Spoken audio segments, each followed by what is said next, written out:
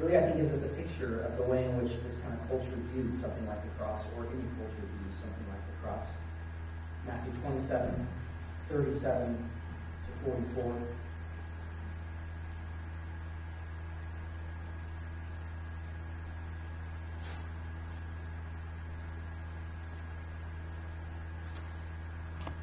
Over his head they put the charge against him, which read, "This is Jesus, the King of the Jews." And 2 robbers were crucified with him, one on the right and one on the left. And those who passed by derided him, wagging their heads and saying, "You who would destroy the temple and rebuild it in 3 days, save yourself. If you're the Son of God, come down from the cross." So also the chief priests with the scribes and elders mocked him, saying, "He saved others, he cannot save himself. He's the King of Israel. Let him come down now from the cross, and we will believe in him. If you trust in God, let God deliver him now if he desires him, for he said, 'I am the Son of God.'" And the robbers who were crucified with him also reviled him in the same way. "You're the Son of God. What are you doing on a cross? It makes no sense in worldly power." But the message and the way of Jesus is one of cross. That is the symbol of Christianity. The symbol of true power, real authority, is in the cross. It's not in human achievement. So Paul can boast in human weakness, which is what he does at the end of this letter. Weakness comes up over and over again. All these people are going to boast about all the stuff that they're doing. You know what I'm going to boast in? I'm going to boast in my weakness. I'm going to boast in my limitation, because it's actually in limitation, it's actually in weakness where the power of resurrection comes in. And so Paul knew, as Eugene Peterson put it, you don't become more spiritual by becoming less human. False spirituality is always dehumanize or hyper-spiritualize. They're either seeking to make the human, the bodily side, less important, kind of something that you avoid, or always emphasizing super experience, moving on to the next and greater thing.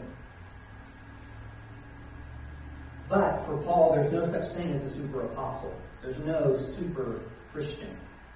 There is living the way of the cross. There is boasting in weakness. I read one article that I thought was really good on weaknesses, Paul's and ours, and I think it helps flesh some of this out.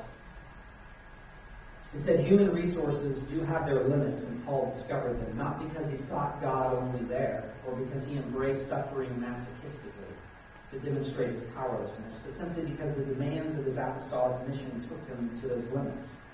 From the hazards of ancient travel, the perils of persecution, the anxiety and depression incurred by his pastoral responsibilities, Paul learned that when God equipped him for his apostolic ministry, he did not turn him into some kind of Superman or angel immune from danger, untouched from weariness or stress.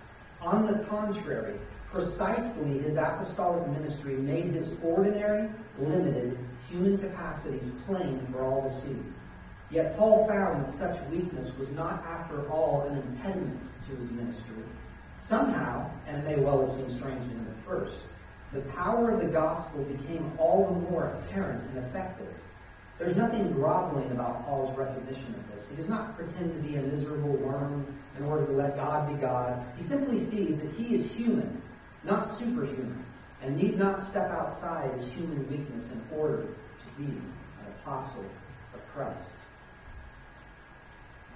So we see that human weakness, human limitation, is actually something in which we can embrace and something in which God can use to show his great power and his great sufficiency.